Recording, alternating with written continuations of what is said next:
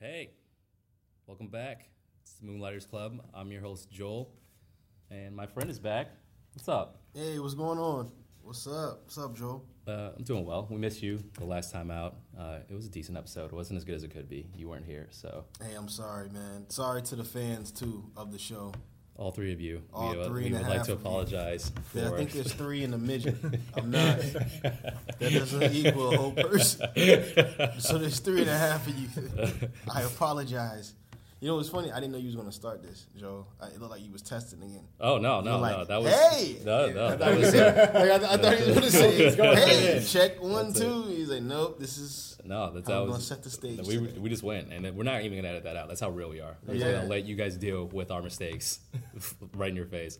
Mm-hmm. For those who don't know, we interview entrepreneurs who work full-time jobs. We found another guest. What's your name? My name is Miles Bergstrom.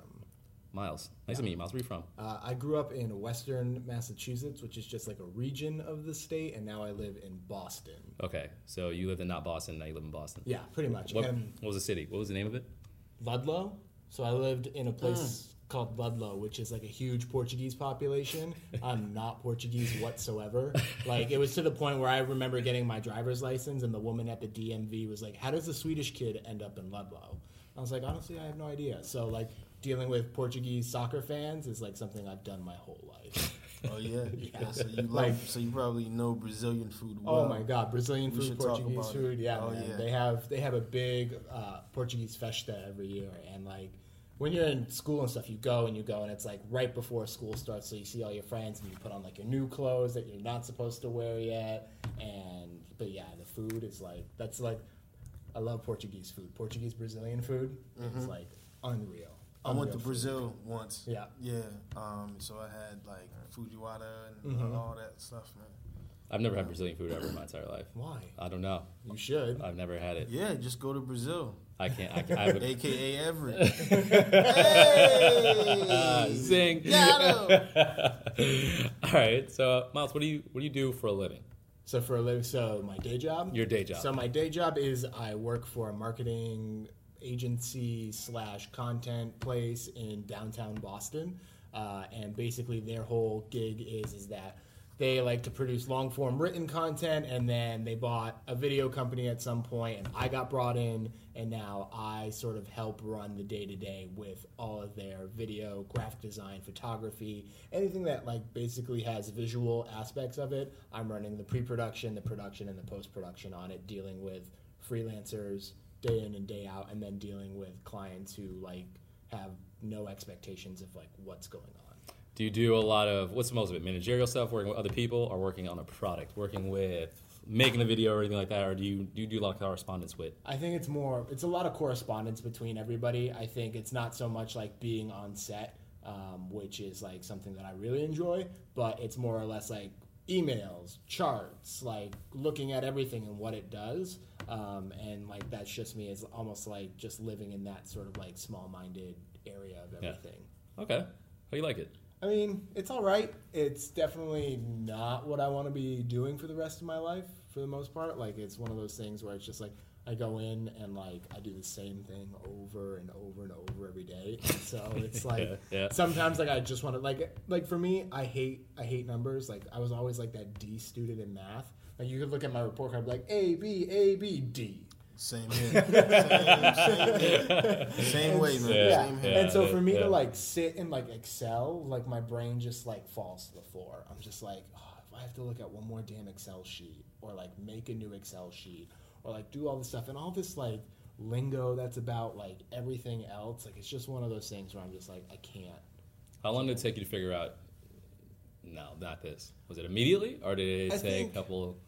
I think it took a couple of months, because when I got brought in, everything was sort of new and everybody was really excited about stuff.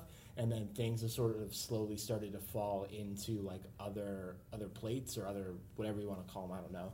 And so now everything's just sort of complacent, and I've noticed it like coming in, like I'm doing the same thing. Or if I ask for something, like I'm like, hey, we should be doing this, then somebody else on my team gets to do it, and I'm just like, all right, I see how it is. Like, Politics I come at work. up, right? Yeah, exactly. Yeah. I mean, it's like, I don't know. I grew up in that mindset of like you shouldn't have to kiss anybody's ass. You should just work your ass off. Right. And like that should be enough recognition. And now you come into these sort of companies, especially here in Boston, where it's like very much like rah, like it's like walking into like the cafeteria at lunch, like when you're in high school and like your preps are over here and your jocks are over there, and like it's basically like what it is, and you're just like, and you just roll your eyes at it, and you're just like, this is stupid. I think it's funny about Boston because the bad stuff that people think about Boston, like super racist, Irish, Italian, Yeah. like blue collar, you don't deal with that if you have a job here. You deal with a bunch of like preps, a bunch of straight blue blood type bros. Yeah. It's weird, man. It's crazy. Like you said, you don't deal with like the stereotypical like, hey, come on over here. Like it's not those people. It's like the dudes who come in and wear like boat shoes and droves, or like wear like I don't know. They just look like they walked off in Nantucket, and you're just like, dude, it's 20 degrees outside and it's January. Like nobody's fucking wearing those clothes, man. Like exactly. You're not fooling anybody. I don't know why I have this distaste for boat shoes. It's weird. To me, it's boat shoes are second. Number one is when I see someone with a sweater tied around their neck or around their waist. I don't understand that. Like I think they just do it on. It doesn't serve a purpose. Just carry it, right? Just like I just don't get it. It's the boat shoes with no socks. Oh. That one hurts feeling. Yeah. It's like, you're from Swampscott, aren't ya? Yeah. You know, but yeah, you guys are definitely head on as far as that stereotypical Boston racist guy. That's not who you deal with. No. You know, those people more so work civil service. Yeah. You know what I mean? Yeah, they work police, like civil service, construction, all of that. And like you see them going into work every day, and like those guys bust their ass. Like I know for a fact they're up before me every morning, like, and they're just like working their day job and like putting in what it takes and like climbing up the ladder. And then you walk into the office and it's like you said, it's like dudes with. It's like walking in Mr. Rogers' neighborhood. And you're just like, as much as I like Mr. Rogers, but like it's like the terrible version of Mr. Rogers that you're just like, it's the worst. Not again. So what, in regards to what you do, what'd you go to school for? What was your major? So I went to school for it's technically communication arts is like the overarching one, and then I went in to like a subsector of that called digital media production. Okay. And so like that was basically how to make digital content for the most part, but mostly video. So like we had to take like some graphic design courses and things like that, which I was like, I liked them, but like that was never my focus. And so I took like 4 script writing courses, like countless lab courses, which were just like video production courses. So like you're in there and we worked with, 16 millimeter film, digital film, high-end cameras, all sorts of stuff, and that all culminates. It's almost like film school without having to pay the price of going to film school. What's it like going to school? It's interesting. I always wanted to be, sorry to interrupt you, in comedy when I was a kid, but I don't have the balls. Like, so all the stories you hear about is someone just like getting lucky, right? Yeah. What's it like going to school for the arts? Like, I feel like I don't know. I feel like it'd be really subjective. I feel like it's interesting. Like I will say, like I went to Framingham State, which is like you're like, oh, state school, and people are always like I walk around here and people are like, I went to Emerson, and I'm like, I don't fucking care that you went to Emerson. You and 60,000 other people went there, but it's like. For me, at like the state level, learning the arts, it's like the arts gets bumped down. Like I can tell you I've been at a school for probably like 6 years now. I don't know, like 6 years now or whatever.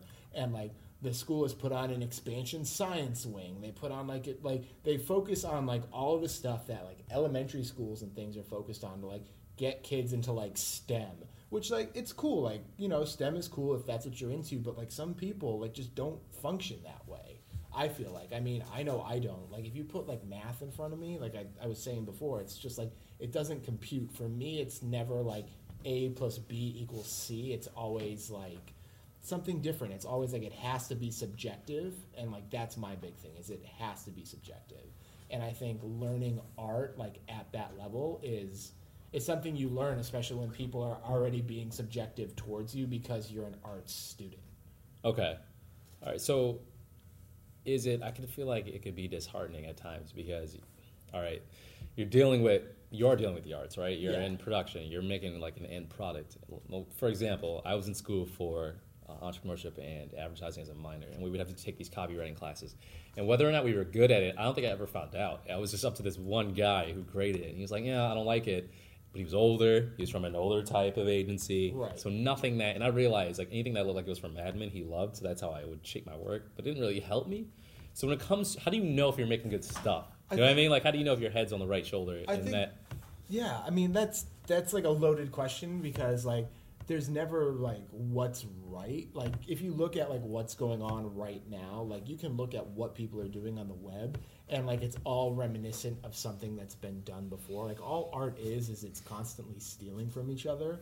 And like that's how I sort of view it is like you have to steal art, but you can't like blatantly plagiarize somebody's art. You kind of have to like steal it, rework it, and make it your own. I think that's like the part. It's like where you're talking about getting to a point where you think you're making your own stuff. Right. Where it's like, what can you take? Like, if there's a wall in front of you and there's like 16 artists to choose from, what can you take from all 16 of those artists and like mold into your own thing? So like Dracula and Blackula. Right. Okay. Pretty much. So this isn't your first job in the industry, right? Where you work now, and doing what you do. Not really, no. Have you done a lot as far as anything related to media, content? So I worked for another company before the current company that I work for now, and they are like a super hubbub in Boston about just like content and all of that. And so I kind of fell into content before that, content at like that point. But before that, I was working like full on production in Los Angeles. So like being on set, like, you know, being a PA, doing grunt work, like working your way up the ladder slowly, and working on like movie sets, TV sets, things like that. And is it possible in LA to move your way up as far, because I only hear about actors. If you're working like grips and doing stuff like that, can you actually work your way up a corporate ladder?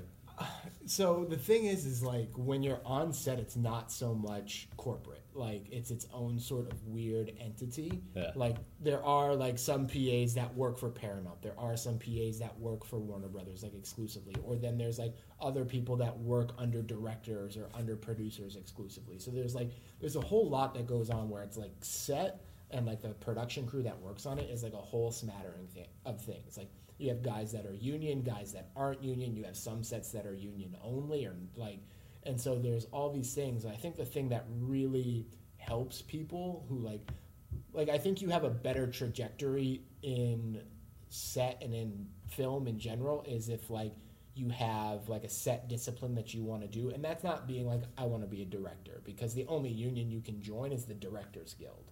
And like that's already hard as hell to get into. But if you're doing like grip work, electrical work, camera work, like you can get into a local 600 or something like that, and then you're basically unionized. And so like when jobs come through town, you get calls and you pay a fee every year, and you can sort of climb up that ladder. And that's a lot easier than like I have friends who work at, you know, some of the big studios out there, and like they're somebody's assistant. Like that's their job. They're my age or they're older, like they're 28, you know, 30 or whatever, and they're assistants.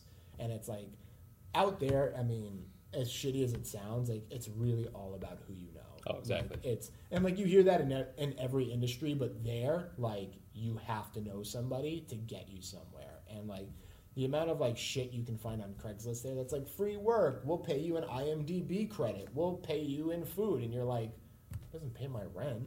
Like, fuck. How bad was the scene?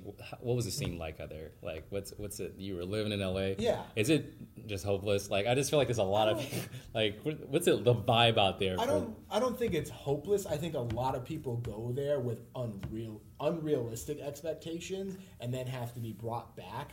It's like any city you go to. Like, there's different pockets, right? There's different like areas of LA. Like, I lived in Burbank, which is like the family-friendly area, right? Which is like where like all the studios are. Like ABC's there, Warner Brothers is there, like Paramount is like just, you know, a hop, skip, and a jump away. And so like that's where a lot of the stuff gets shot. Yeah. But then you have like West Hollywood, which is known as like a mecca for the gay community, but it's also known as where like the girls living off mommy and daddy's money live too. Okay. And so it's like you go there and it's almost like it's like stereotypical LA. Like when you think of that, the problem with LA, I think for the most part, is that the people, and like this is myself included, the people who migrate there give it a bad name. It's the actual true Angelinos, fun fact, that's what you call people who are from LA, called Angelinos. Sounds like an Italian dude, Yeah. or like a pizza place. Yeah. But True Angelinos, I ran across like a handful of them, and they were some of the nicest people I've ever met. Like they loved Southern California. They didn't have that like pompous attitude. They were just like, they were the chill, like vibe back sort of idea that you get of California, but they were so much more proactive and like helping other people out, where I feel like the people who migrated there were very much like, you help out like your social circle, but the minute you like get outside of that social circle, like you don't, it's like that person that doesn't call you or text you anymore. That's industry people. Yeah. That's people that's really the industry. Yeah. That's not that's not a California thing. Right, And yeah. I think people, they kind of incorporate all of California with LA, or Yeah. with Hollywood. Yeah. Those And are like the two places people know about. Yeah. California. It's one of those things, and like they all get lumped in, like you're saying, Yeah. and like everybody from California gets this bad rap, when in reality, it's really just a lot of the industry. That's crazy. How many dreams? This is gonna sound messed up. I'm really curious about this. How many dreams did you see get crushed out there? Oh man, I mean, you see dreams. I mean, if you really want to look, you can see like dreams get crushed on like a daily basis. Are you serious? Like I mean, like people get fired for like the dumbest things out there. Like it's really one of those things where like like I have a friend, like I was saying, and she works for a studio out there, and like she'll G-chat me like in the middle of the day and be like, my manager just walked in and gave me side eye, and I'm like, then I don't know what to tell you. Like if your manager's acting like a 10-year-old, like if that's the rest of the industry, like are you ever gonna work up? And this is like a girl who worked, I think she worked 3 years on some like terrible like reality television show. I think it was Operation Repo. Like That's the worst show. Right. Yeah. Right. And she'll listen to this and she'll know exactly, like, she'll be like, God damn it. But, like, it's one of those things where it's like, that's where she's at. And I know she wants to do more. And I'm not saying her dreams are dead. But what you see a lot of, I guess, is like you see dreams shift. So, like, people go out there and they're like, I want to be a director. And then, like, they realize, like, that's not going to really happen. And so, like, they shift their dream to, like, be something else to work within the industry. Shaun, what would you shift your dream to? Would you shift ever? You mean like if I was broken? If you went comedy and you get to LA and you're like, all right, damn, this is not. What would be a viable backup plan for Shaun Baggood? Writing. Yeah. It's like I'm gonna do comedy. It's just about me picking the medium. Yeah. Or what I how I want to express. Yeah. That talent. You know what I'm saying? That would just be it. And I'm kind of fortunate in that I have friends that are in the industry. I'm kind of living vicariously through them. Yeah. So like I'm they're at the places I'm trying to get to, and they're talking about, oh yeah, it sounded good. Having a general meeting sounds great. But when they say, hey, what do you want? 11:30, 12, or 12:30? Oh, you're seeing 3 other people today. You know what I mean? Like, so like little things like that, like little things that I'm not privy to out here. Right. They kind of educate me on. Yeah, and it's which like, is good. It's great. The good thing about it is it's helping me formulate my plan. Right. You know what I mean? Yeah. Because a lot of people go out there with the plan, but with unrealistic expectations. Right. Once they're humbled, they have to regroup Yeah. and restructure whatever the hell it is. Yeah. So like, and I'm still not out there. You know what I mean? Yeah. Like at the end of the day, it is hearsay. Yeah. But I feel like I'd find what it is I'd want to do out there. Yeah. If it's not being in front of the camera, it could be writing. Yeah. Behind the camera, but it's going to be in that area, in that realm. Yeah. So. No, and and it's one of those things. Like I think comedy is one of those like better areas to be in because everybody in comedy kind of looks out for each other. At least that's been like my like for the most part, like that's been my exposure to it. And I mean, that's like you said, you can either be in front of the camera or behind the camera. It's just understanding like at what point like do you have to do one to get to the other or vice versa. Exactly.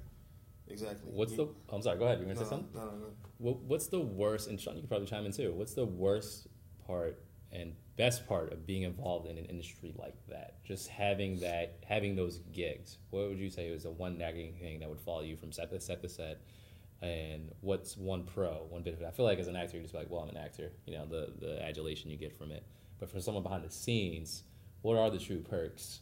One true perk and one true, like, I got to deal with this shit all the time. I mean, I think dealing with the shit all the time is like, it all depends on what you're doing on set, right? Like, I think that's what it comes down to. And then I think it just comes down to your personality and what you don't like about, like, any job. Like, do you not like doing busy work? Do you not like doing, you know, like, do you not like being somebody's grunt, like, Right. for the most part? Because, I mean, when you get into the industry, like, that's what you have to do. Like, you have to be a PA on set. Like, if you're Really? gonna do There's it, just no way around it. Yeah, I mean, and I don't want to say there's no way around it, but like I feel like if you're gonna go into the industry, everybody at some point should be a PA. Like you get, it's like that, and it's like getting an entry level job, right? Okay. You can be a PA, and like if you're not on a union set, you can help out with camera, you can help out with grip, you can help out with like the production office, and you kind of learn what you like, where you kind of want to go. Like especially if you're just like, I just want to work. Like people kind of respect that a little bit more, and I think that's like. It's finding what you don't like in order to find what you do like. So it's like there's a lot of nagging stuff where it's just like stupid shit you have to do because you are a PA, and like you're easily replaceable. Like they could be like, "Fuck you, we're gonna grab the homeless guy off the street," and like there's really like I remember being a PA and they'd be like, "Yeah, send us your resume," but I don't think anybody ever looked at my PA like resume. They were never like, "Oh, well, we see you've worked on this, and this show." It's like. You get hired because somebody calls somebody who knows you, Right. and they just put you on. Like I think I can tell you the worst gig I ever had. The worst gig I ever had was for like some no-name musician who was trying to shoot a music video up in northern mid California, and we're in LA at this point.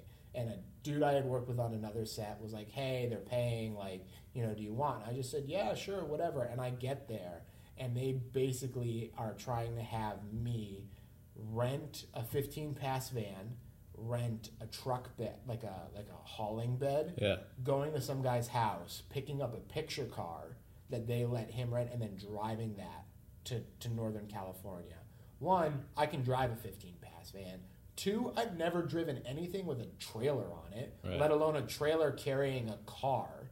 And so, like, at one point, like, it's like 8 o'clock at night, 9 o'clock at night, and, like, I'm getting calls, blah, blah, blah, and I get a call from the woman, the woman who's the production manager on it, and she's like, "Yeah, well, you know," and I was just like, "Listen, I straight up don't feel comfortable doing this. Like, you guys put me in a situation, like, where you should have hired a fucking Teamster. Like, you got, like, I think that's the worst part. Like, now getting back to it, the worst part is people hiring people that they know are somewhat capable of what they can do, but they're trying to save $1 by not hiring the right people. Like, they're hiring people that are good enough, but they're not hiring the people that should be getting hired. And that's what creates tension amongst, like, all of those people. Like, and, like, I was on the phone with her, and I was like, "You straight up should have hired a Teamster." Like, that's the one thing I like about the film industry is, like, people will kind of tell you how, like, I feel like an East Coast attitude out there goes far because, like, out here you're kind of brought up, like, in the harsh winter and whatever, like, you're nice to people, but if somebody, like,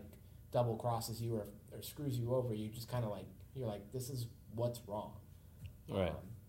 And so I think that's, like, the bigger issue.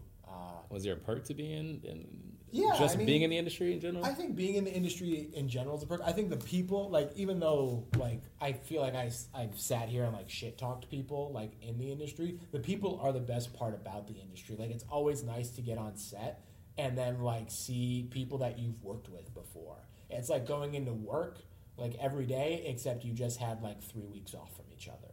And, like, that's sort of, like, the best part is, like, being able to get in there and, like, see your friends, see what everybody's doing, see what everybody's working on. Because, like, everybody in that industry is of like-mindedness that they're always, like, trying to create. And, like, they're getting all of these different projects that they get to work on, but also at the same time, they're also working on different projects, like, outside of that quote-unquote day job.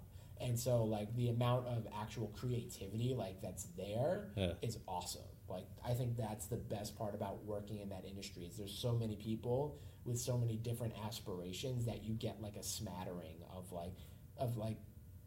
just different opinions and worldviews, and, like, it's really, like, a true melting pot of people, like, wanting to work on movies, for lack of a better word, where, like, it doesn't matter where they're from. Like, they know movies, they love movies, they know movies are made in LA, so they came here to do that. Right.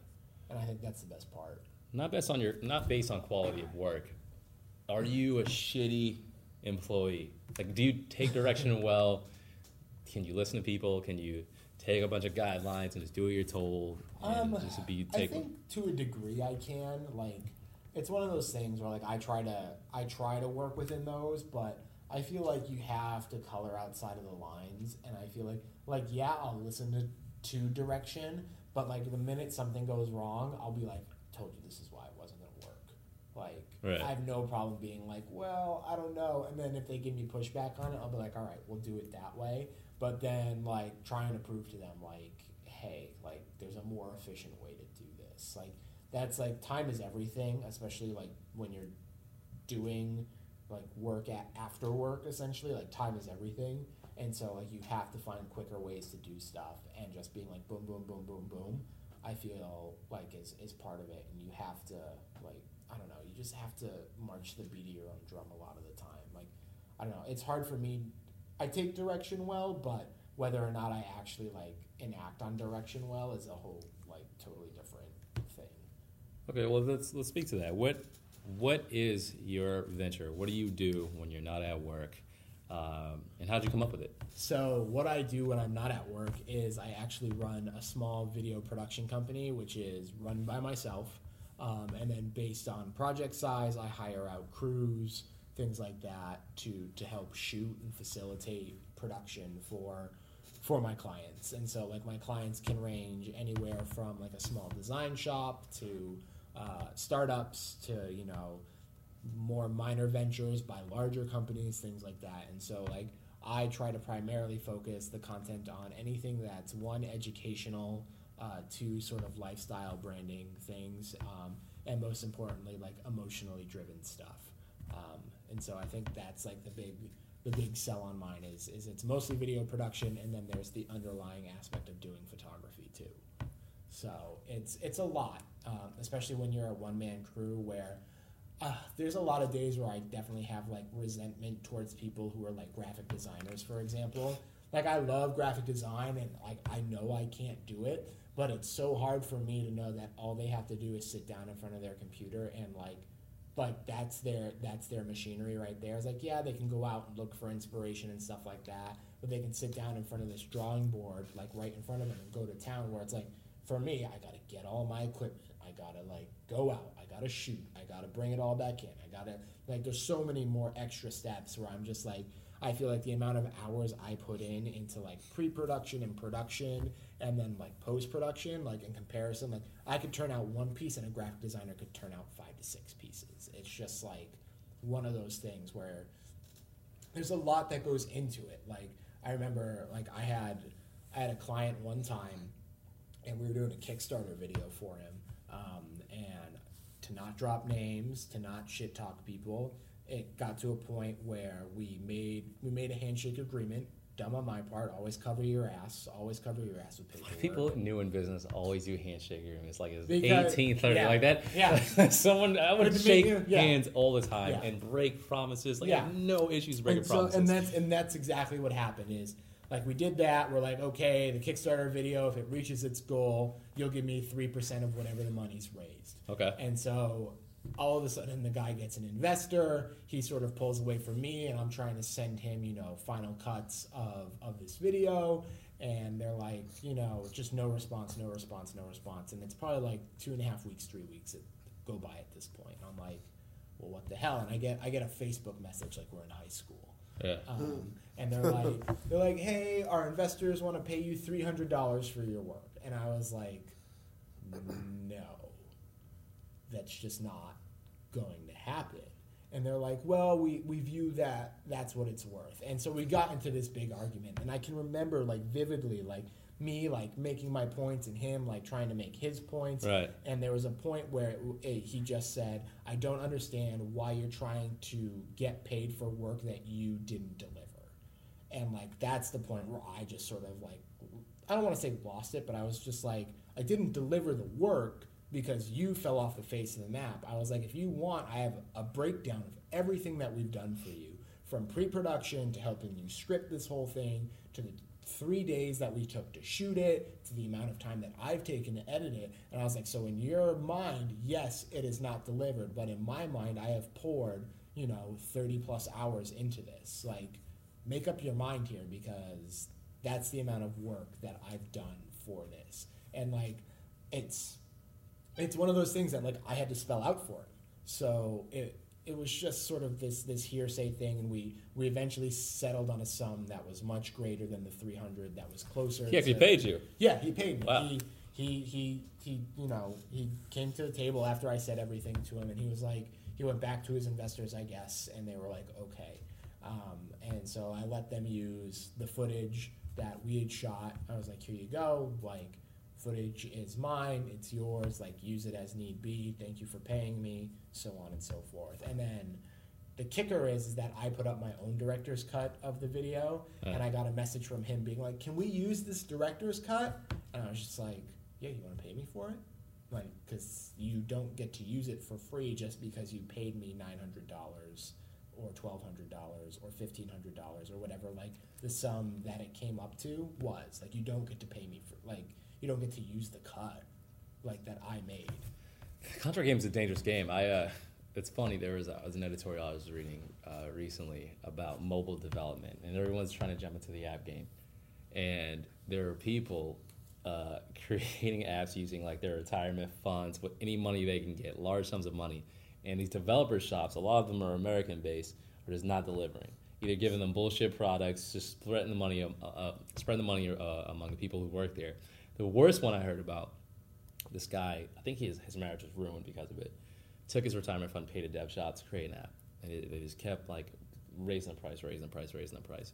So he's like, look, I'm done. I'm not gonna pay you this.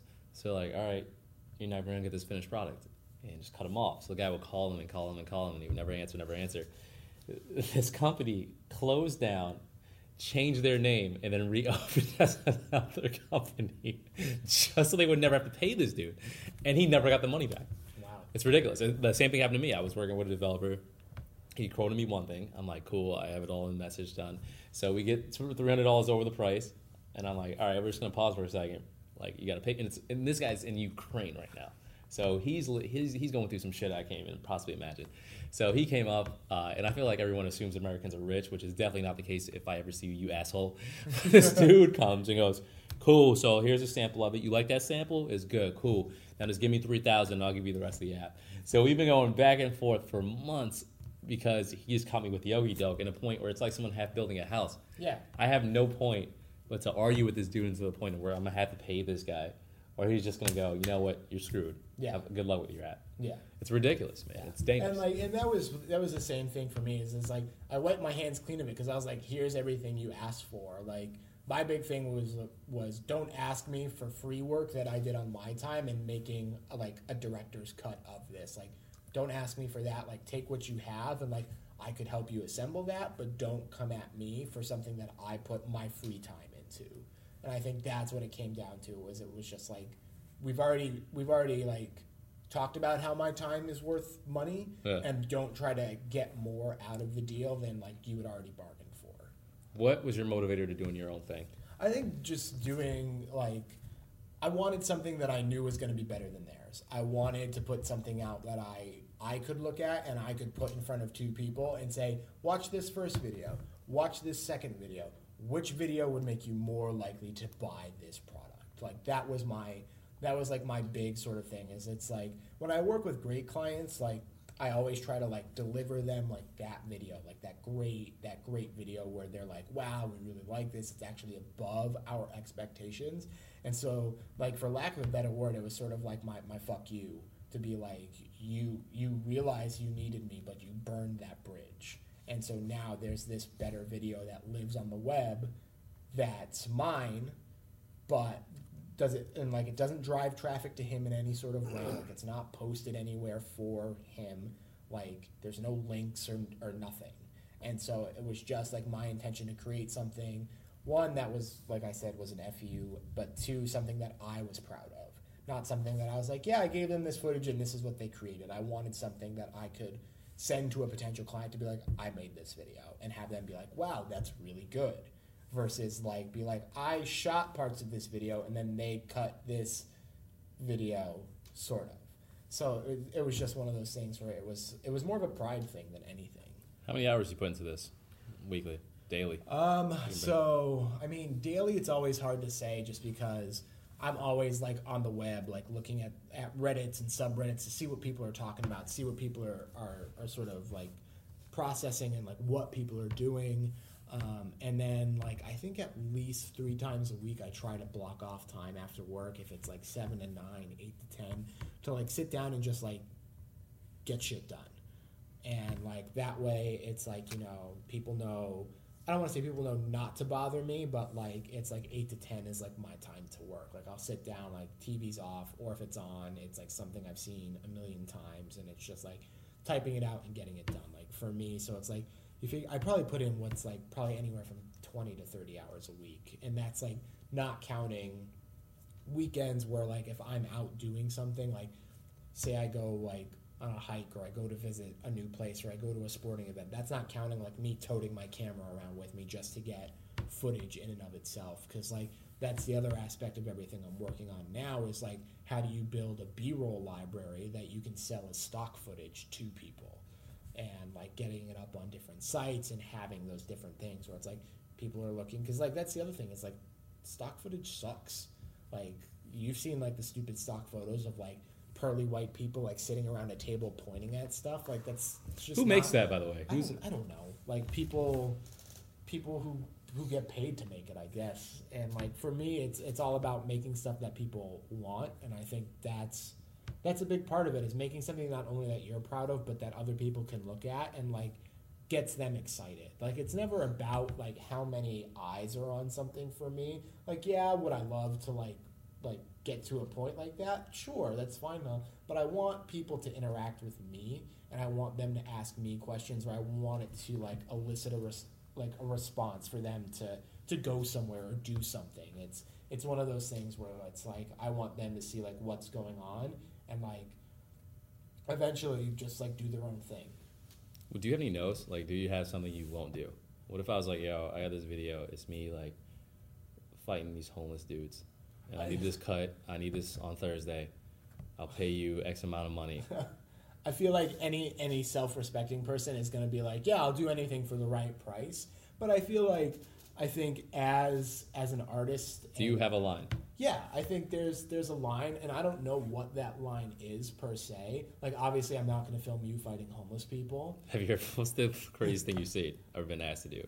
Like, do you have any, like, does it get pretty off the wall-ish, or is it pretty straightforward? It's pretty straightforward, just because a lot of the clients I deal with like are sort of like that corporate-y like deal. Like, okay. I'm not opposed to like working with people to like do music videos and stuff like that are a little out there, or like have certain things. Like it's one of those things where it's like if it goes against my personal belief system, like I'm not gonna do it. If a company approaches me and is like, you should make a video as to why drinking alcohol and driving is good for you, I'm gonna be like, no.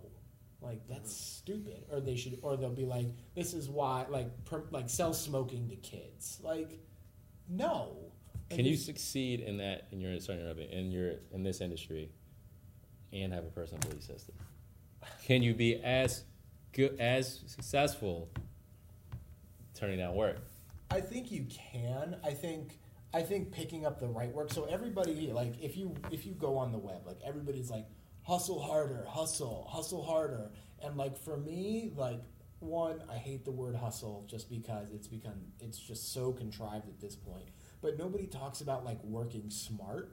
Like if you work smart, you can turn down jobs and things that don't pertain to you. Like the one thing that I hear a lot of people say is like, do the work you want to do. Right. And so like if there's like yeah, take the crappy jobs. Like I've taken plenty of crappy jobs where it's just like talking head, boring, like corporate brouhaha that like pours Kool-Aid down people's throats. Like it's just stuff that's not fun, but like you have to take those off hours to make the stuff that you want to make. And if that's like if you want to do like sketch comedy, or you want to do like, I don't know, like drama and stuff like that, like make short movies, write that sketch piece, like get people involved. I think that's the line, is where like you sort of have to look at yourself in the mirror and be like, am I the type of person that's going to like sell their soul to the devil at this point?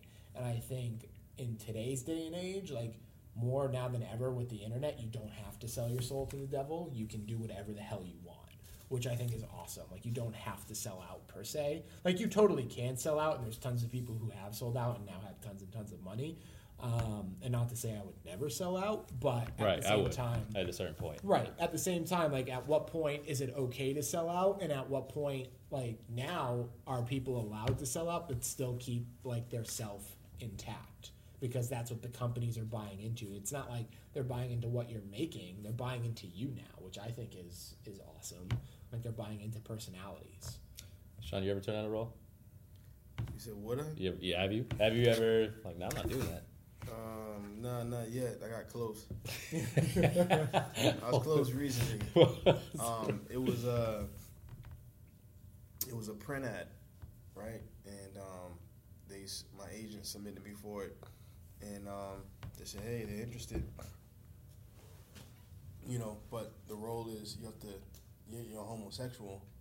And I'm like, man, how do you play a homosexual in a print ad? You know what I mean? Yeah. So the implication is visually I got to be doing some gay shit. So that was my worry. I'm like, man, I'm really about to do this for $500, you know? And I was calling people, right? Yeah. Getting people's, you know what I mean? I'm like, oh, I want to be doing something. And turns out that wasn't the case. Like I showed up, and they were like, "Oh no, you're gonna be a doctor. He's your patient." Okay. And I guess someone else had that role or whatever. But that was something that I was like questioning. You're right. Now, I'm like, would this hurt me later? Or see, that's the question I gotta ask. Is not just from stuff you don't want to do, but can that hurt you in the industry? If you're like, I just get this, I don't want to do this. Well, they go, oh, he's not a team player. You know what I mean? Like, does the word get around that you're difficult, and or like, is there some kind of unwritten code about stuff like that? Does it matter? Like, is that really just a conspiracy theory? I think it might just be conspiracy theory. Like, I haven't noticed it. I think people get people don't get bad raps for not taking jobs. People get bad raps for taking jobs and doing them poorly. I think that's part of it, where it's one of those things where like I hope like I wouldn't have a rap. Like I know like if you flake on people, like yeah, you're known as a flake. Like you know, this person isn't like that great to work with because they flake out.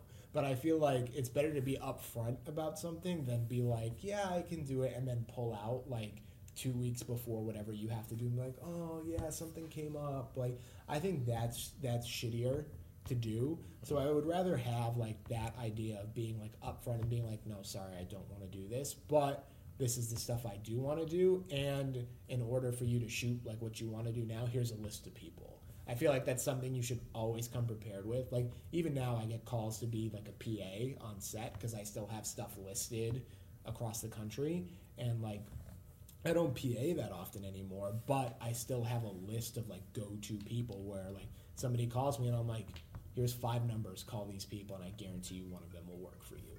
And so I think that's like half of it. It's just making sure you're prepared to be like the best person to interact with possible. So let's run down a typical day where you have work to do on your own business.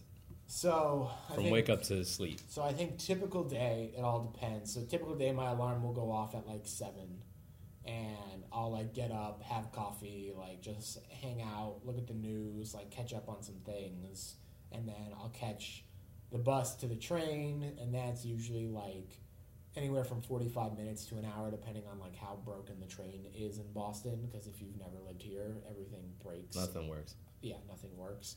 And then I'll usually get into work like anywhere between like 8:30 and 9 o'clock.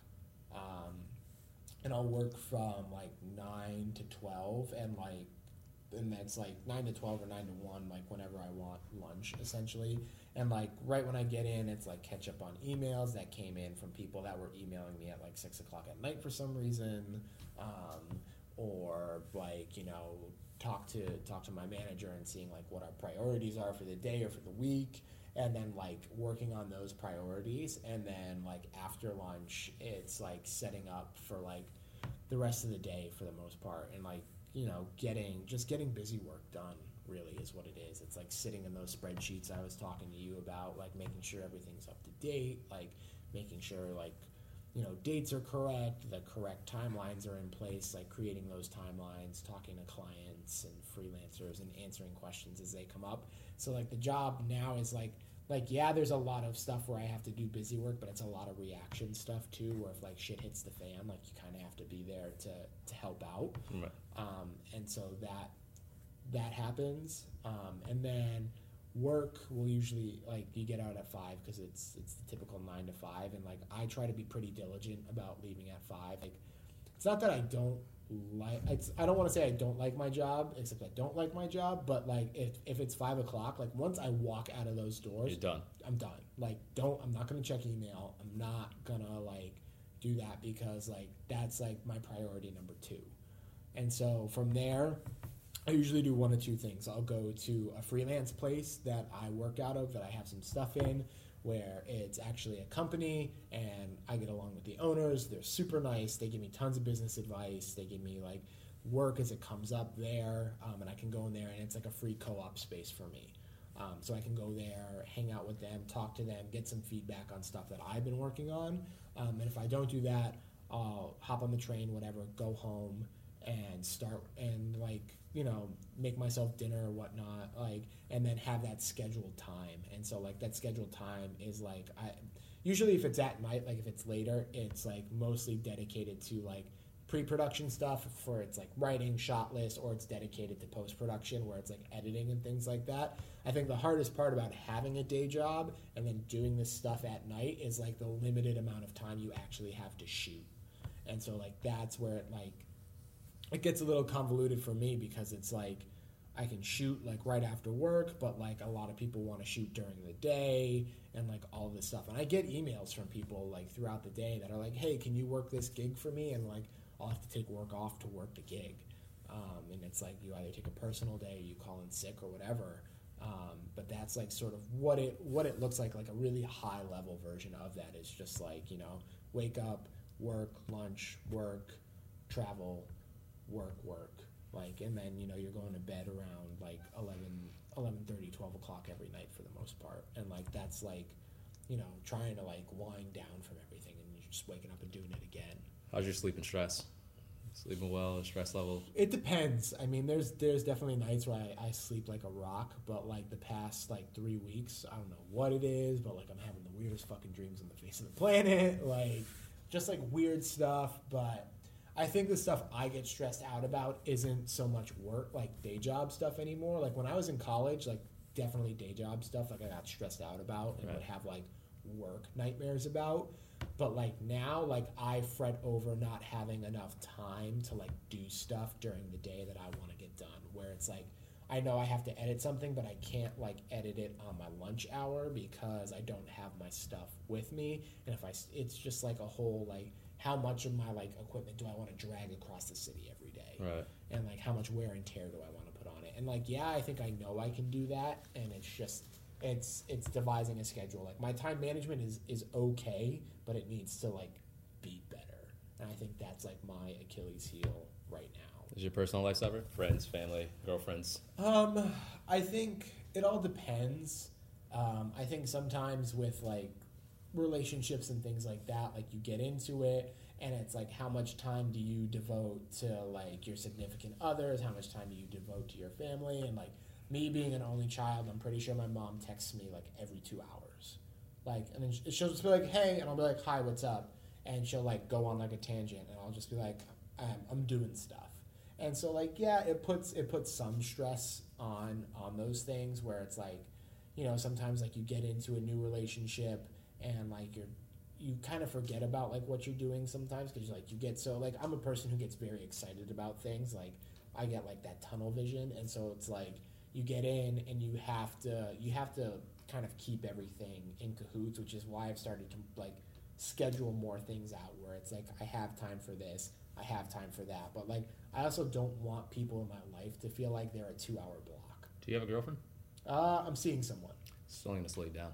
What? Only gonna slow you down. I mean, friend. that's what everybody says. But I mean, it's one of those things where it's like I see like a lot of the people who are successful at everything, and like some of them have wives, some of them don't, some of them are young and don't have significant others, and like I think I've experienced that slowdown in seeing somebody, but at the same time, like that person has like gotten on my case and being like, why haven't I seen any new videos from you? And you're like, fuck, they're calling me out my shit. Like, you're kind of like, all right, so at least they get like having a personal life outside of them is something that's like normal. Because like I think like when you start dating somebody, like they date you for reasons that like you're not like too aware of at the time. You're like, okay. It's like you look at like dating now and it's people swiping left and right on each other based on looks. Right. But then like you get to know somebody and it's like, why do they like you? And then like if they're encouraging you, like I think art people need to date art people because like they're the ones who get it. Yeah. Like, they're the ones who understand like what you do and like why you do it. I feel like math people can't date art people because they would be like, they're those people that are like, I am a 2-hour block in your life, and you're just like, no, you're not. Like, fuck.